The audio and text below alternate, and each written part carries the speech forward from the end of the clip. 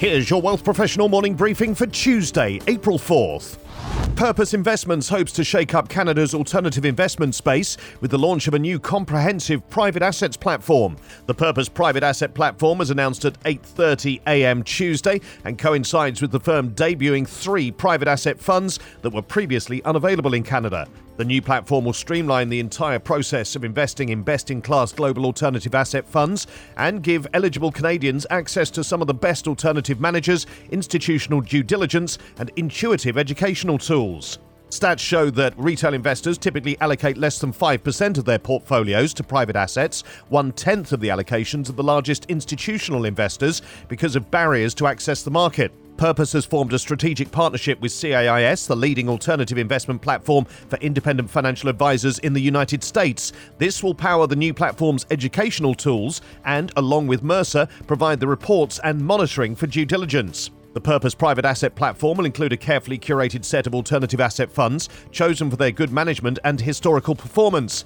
For the first time in Canada, there'll be access to Purpose Pantheon Private Equity Fund managed by Pantheon Ventures, Purpose Apollo Private Credit Fund managed by Apollo Global Management, and Purpose Blue Rock Private Real Estate Fund managed by Blue Rock Real Estate.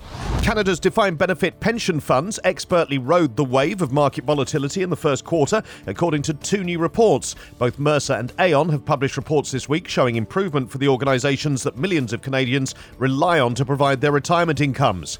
The Mercer Pension Health Pulse tracks the median solvency ratio of funds in its pension database and increased from 113% at the start of 2023 to 116% at the end of the first quarter.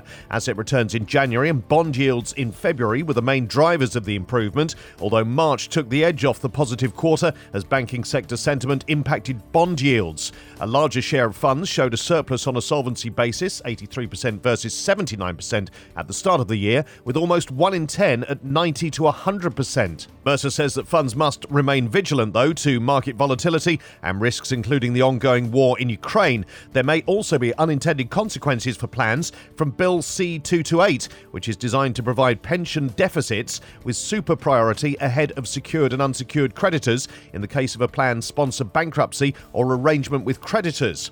Higher borrowing costs and stricter lending covenants may make it hard for insolvent plans to raise funds and may lead to the closure of some, Mercer says. The Aon Pension Risk Tracker also gained in the first quarter, rising from 100.7% to 101.1%. It calculates the aggregate funded position on an accounting basis for companies in the S&P TSX Composite Index with DB plans. The report shows that pension assets gained 5.1% over the first quarter of 2023. Meanwhile, the long-term Canadian government bond yield decreased 26 basis points during the quarter and credit spreads widened by 2 basis points.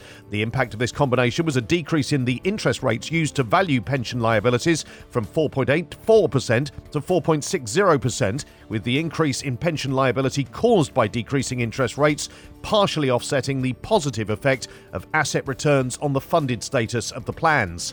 While many Canadians still intend to leave their 9-to-5 jobs, a recent poll commissioned by H&R Block Canada finds that almost half of them are unprepared for retirement, have insufficient funds, and will need to work part-time to support themselves. In an evolving image of semi- or gig retirement, 50% of Canadians said they want to work a gig when they retire to supplement their income, as many foresee retiring sooner than the country's average retirement age. In 2022, the average age of retirement was 64 years and 6 months, according to Statistics Canada. However, 44% of respondents to the study said they plan to retire before turning 64, while 36% of all respondents between the ages of 18 and 54 believe they'll never retire. When considering saving money for retirement, the present economic situation is placing pressure on many Canadians. The study found that 19% of respondents want to rely on government-sponsored retirement plans, and 55% believe they need to better understand tax-friendly retirement saving choices such as RRSPs and TFSAs. While 13% have not created retirement savings plans and 32% think they save enough money each month for a retirement fund, 52% feel they don't have enough money left over at the end of the month to save for retirement. So far, 46% are satisfied with their retirement plan. These stories in full at WealthProfessional.ca and in our newsletters, plus lessons learned from doomed target date ETFs. Canada's major banks should disclose CEO-employee pay ratio, and a trio merge to form Canada's market leader in crypto trading. For Wealth Professional Canada, I'm Steve Randall.